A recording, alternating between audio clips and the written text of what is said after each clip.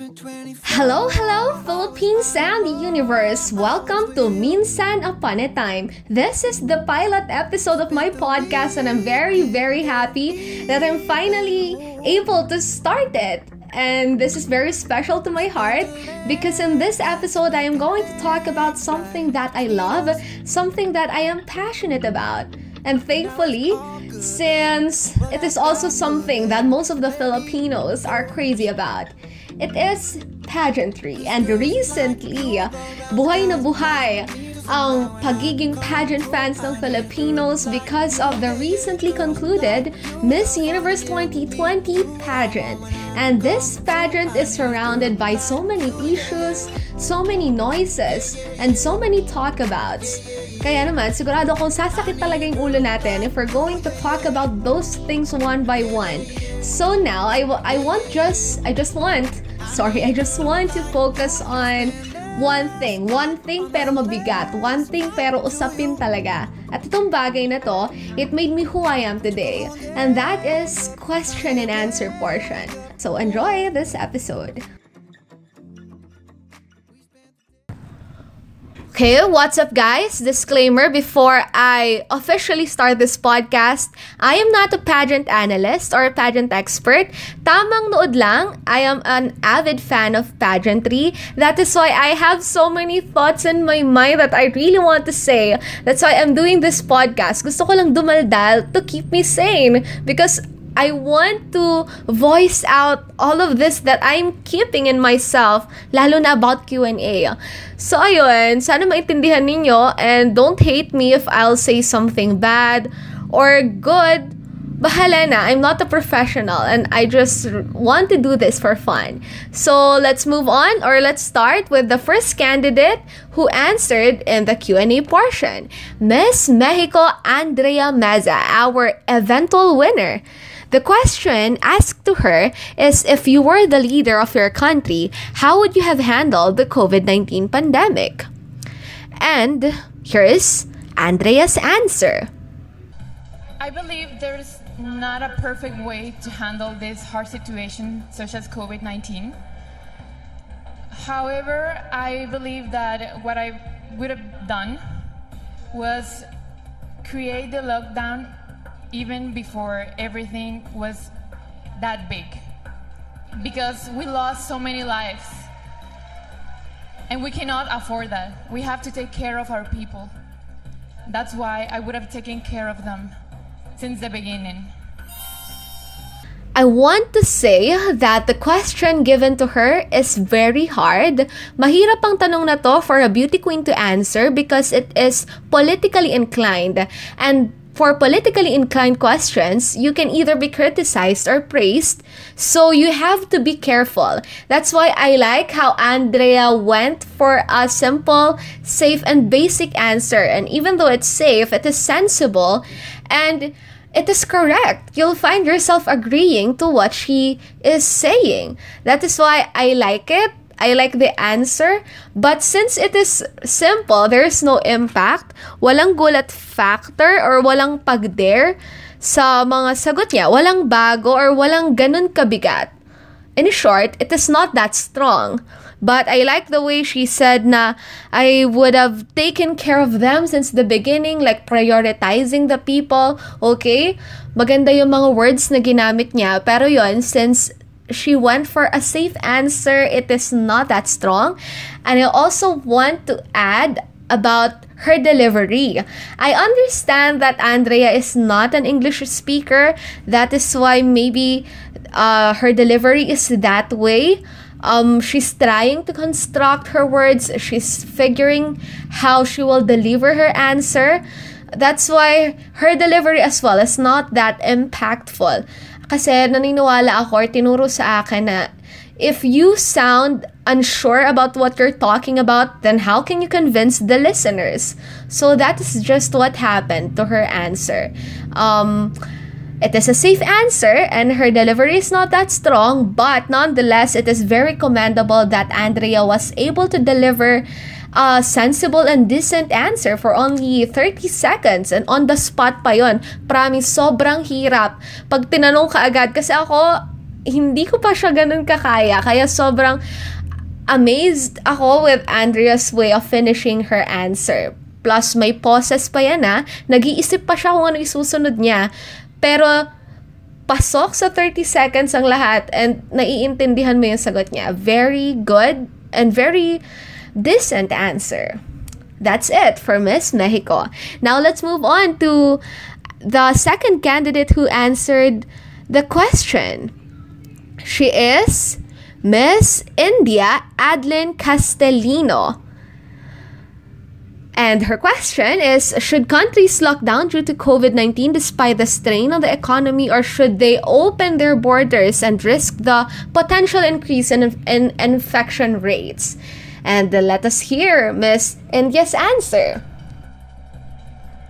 Good evening, universe. Well, coming from India and witnessing what India is experiencing right now, I have realized something very important. That nothing is more important than your health of your loved ones. And you have to draw a balance between economy and health. And that can only be done when the government works with the people hand in hand and produces something that will work with the economy. Thank you. Gusto ko lang idagdag na ever since day one, I really wanted Philippines and Peru to win. So ngayon top 5, Peru is in top 5, but I'm not that confident yet that she'll win because Miss India is in the top 5, and we know that Adeline is a very, very great speaker. Nangangain siya ng mic. Kaya naman, I am expecting so much from her. And this question, I think that this question is giving her the opportunity to shine.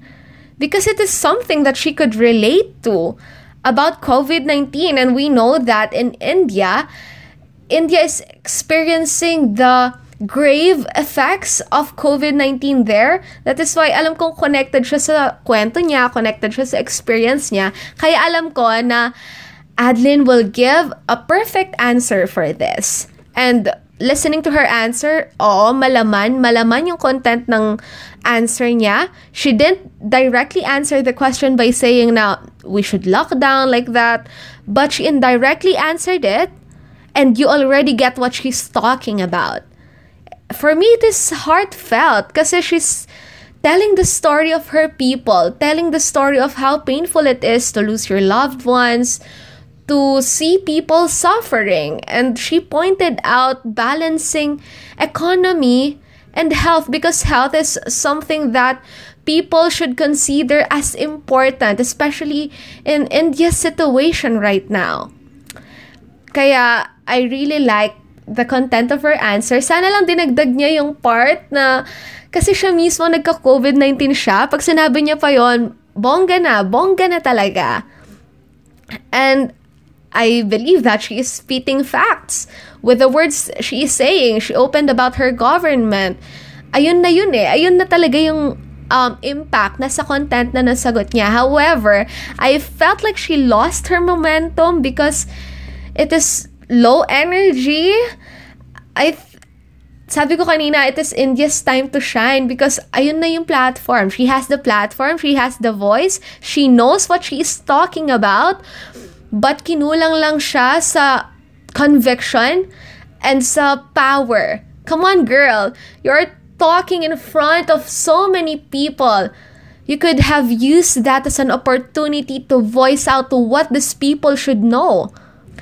So all in all, I think I am just expecting so much from her. I am expecting a brave and strong speaker from her. But nonetheless, well said answer. Guys, I don't know if I'm making sense right now. But let's move on. Let's move on from our third candidate, Miss Brazil, Julia Gama, our first runner-up. The question naman sa kanya, in many countries, women are still considered incapable of being world leaders.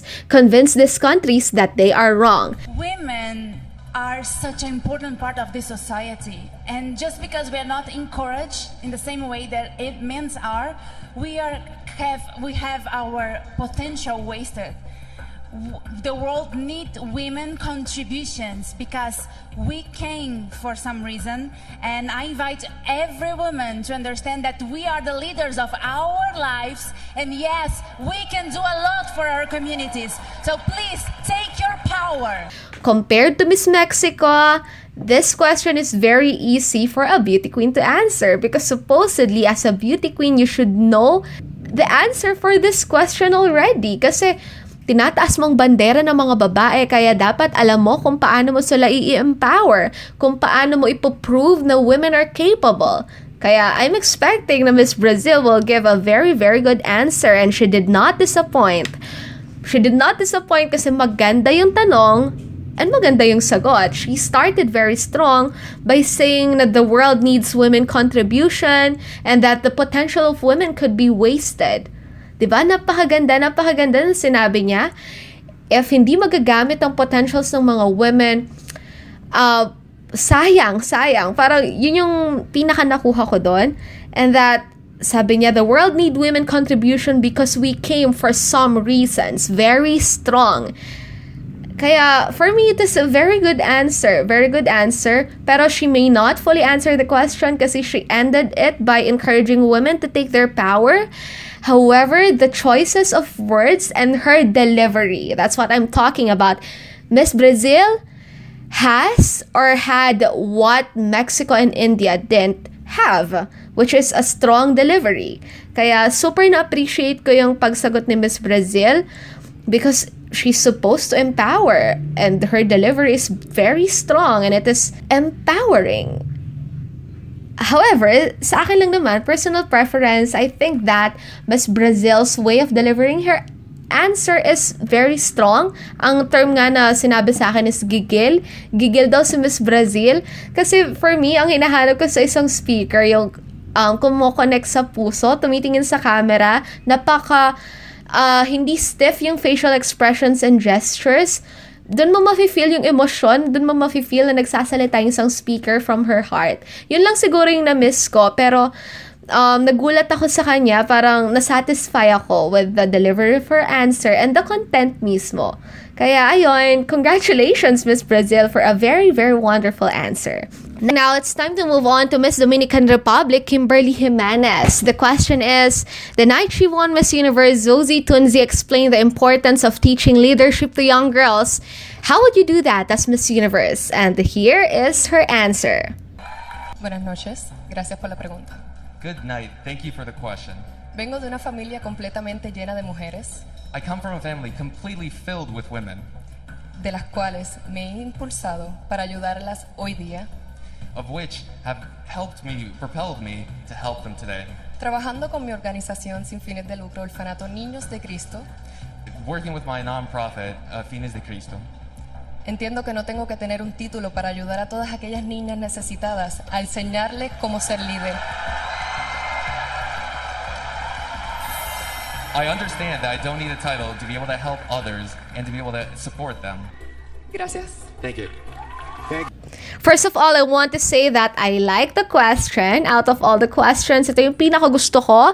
Kasi parang, girl, tinatanong ka, what will you do as a Miss Universe? Dapat alam mo na yon. Yun yung mga tanungan pag top 3 na lang for the past editions. That's why I like it. And I expect that Miss Dominican Republic is going to slay her answer.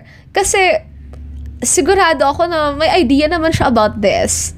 But, ipo-point out ko kaagad-agad na I love her delivery. Meron siya nang wala si Brazil. Brazil is gigil, but Dominican Republic is so chill, so elegant, so classy, so beautiful, and her composure is very relaxed. Yung kahit paggalaw lang ng kilay niya hanggang ngayon, naaalala ko pa. Her facial expressions, grabe.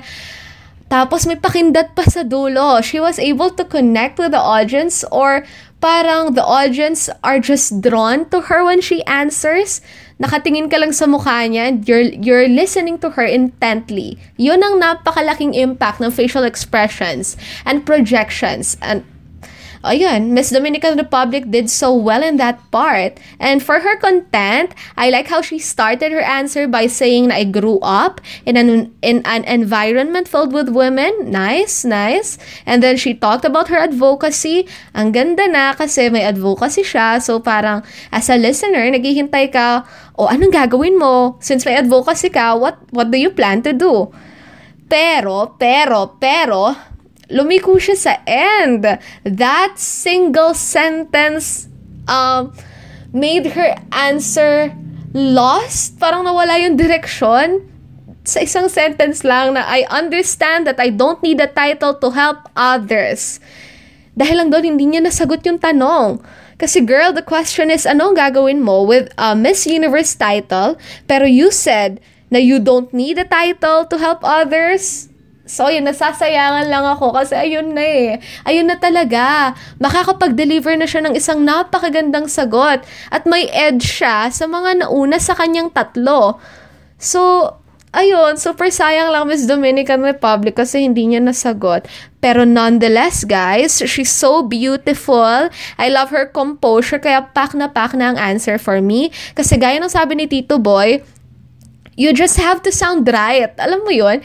Minsan kahit hindi tama yung answer mo, pero kapag tunog tama siya, pag maganda yung tayo mo, maganda yung delivery mo, bongga na yung sagot. So, tayo, or me, as a listener, I appreciate her. I appreciate her answer and the way she is so relaxed kahit na nakaka-pressure yung moment na yun. So, ayun. Let's now move on to Miss Peru. Hala, 5th candidate na pala, Miss Peru. I am afraid that this podcast will not be a daldalan session about Q&A anymore. I just want to talk about how Miss Peru is deserving to win Miss Universe. Magpipigil ako because I really have to talk about Q&A lang. So, ayun. Let's go to her question. What would you say to the women watching tonight who are currently experiencing sexual or domestic abuse? Okay, Janik, bring it on. I will tell them that I admire their strength, that they're survivors, and that I've been there too.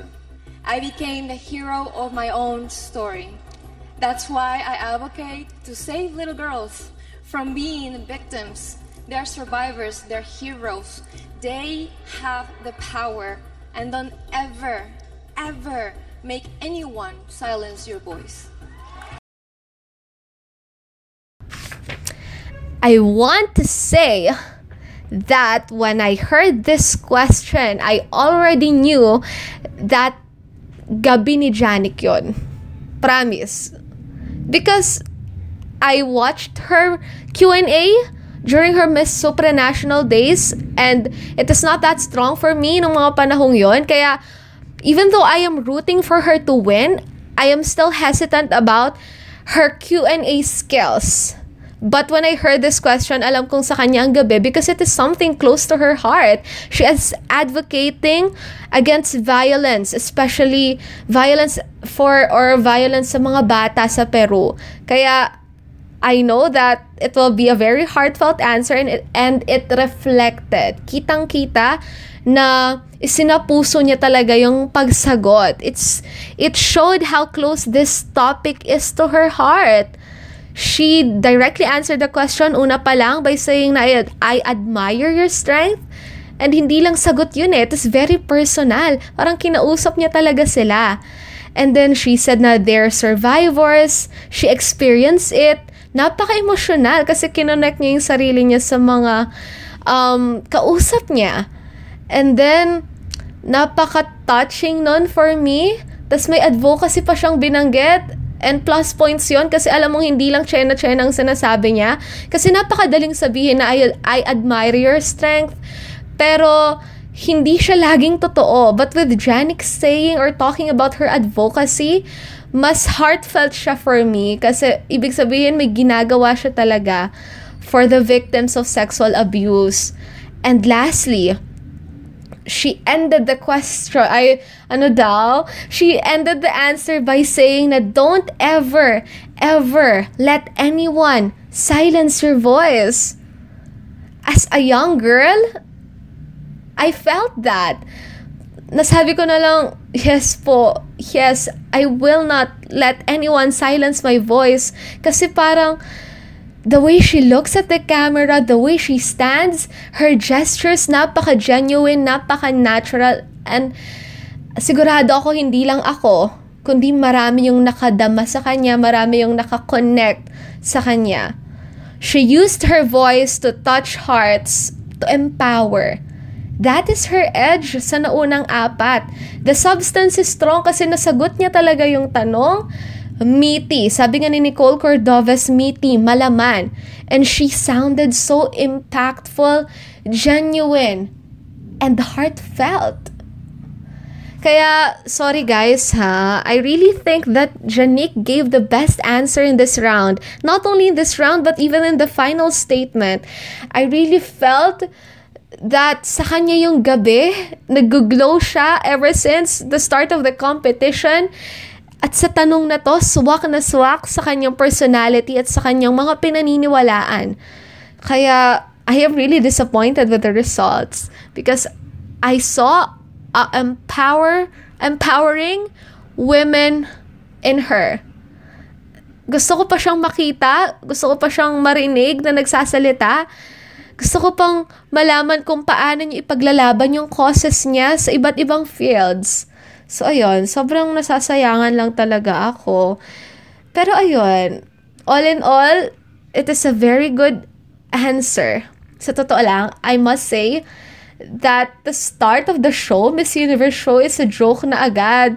Sobrang pangit na nung umpisa. Sorry ha, pero with the lighting, with what happened to the front runners, tapos nawala pa si Rabia, sobrang sakit na talaga. Miss Peru saved the show.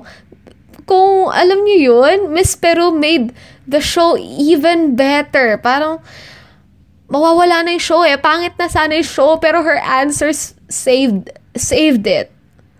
And making her win sana, okay na, hindi na kami magrereklamo sana kung pinanalo siya. Kaso hindi eh. Hindi talaga.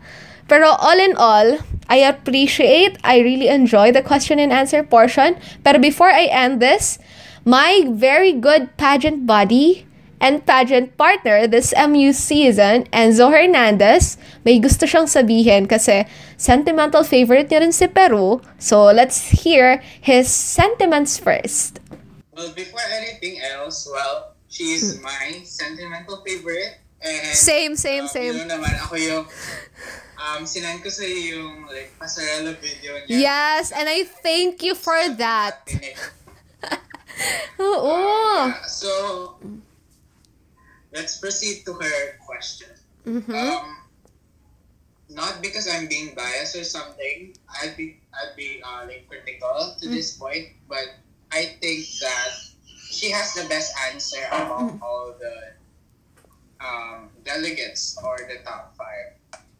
So, isa-isahin natin yung sa Q&A niya. Sige. Her first line, she already answered the question. Yung sinabi niya na, I admire them. She answered the question.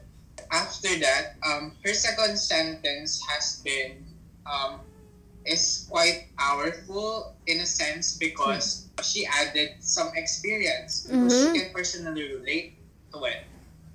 And then, I really think that the stars are aligned for her because the question is related to her advocacy rather.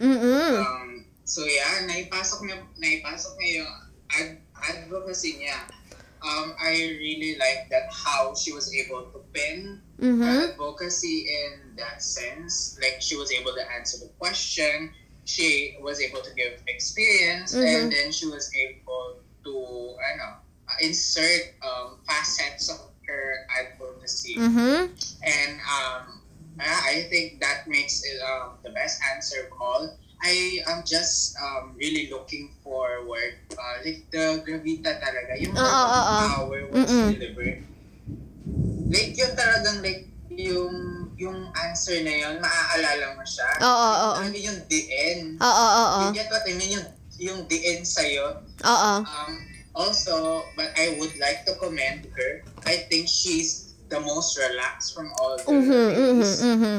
If Dominican Republic is poised, Peru is the most relaxed. Oh. And I think yung mata pa lang talaga niya nangungusap na. And that's what makes her, I think overall she has the overall package in the question and answer portion. Okay na ba yun, Enzo? Okay ka na? Okay na. Sige. Well, di ba napag-usapan natin, we are afraid na baka ang question and answer portion this year magaya ng 2014 with Paulina Vega, Nia Sanchez, di ba? Pinag-aalala natin yun, wag naman sana. And I think na medyo okay naman siya. Okay naman siya compared doon. Medyo umangat siya ng konti. Thankfully, we have Peru. Wow. Pina-emphasize talaga. Thankfully, we have Peru, India, Brazil. Thankfully, naging okay naman yung question and answer portion. Okay. So for now, Enzo, umuulan na sa amin ng napakalakas. I think we'll end this here, pero may part 2 pa. So ayun na nga mga sis, no? Even the skies are crying sa naging resulta sa Miss Universe. Pero kahit na ganun man ang nangyari, thank you very much for listening to this podcast. Tune in again next time here at Minsan Upon a Time. Bye-bye!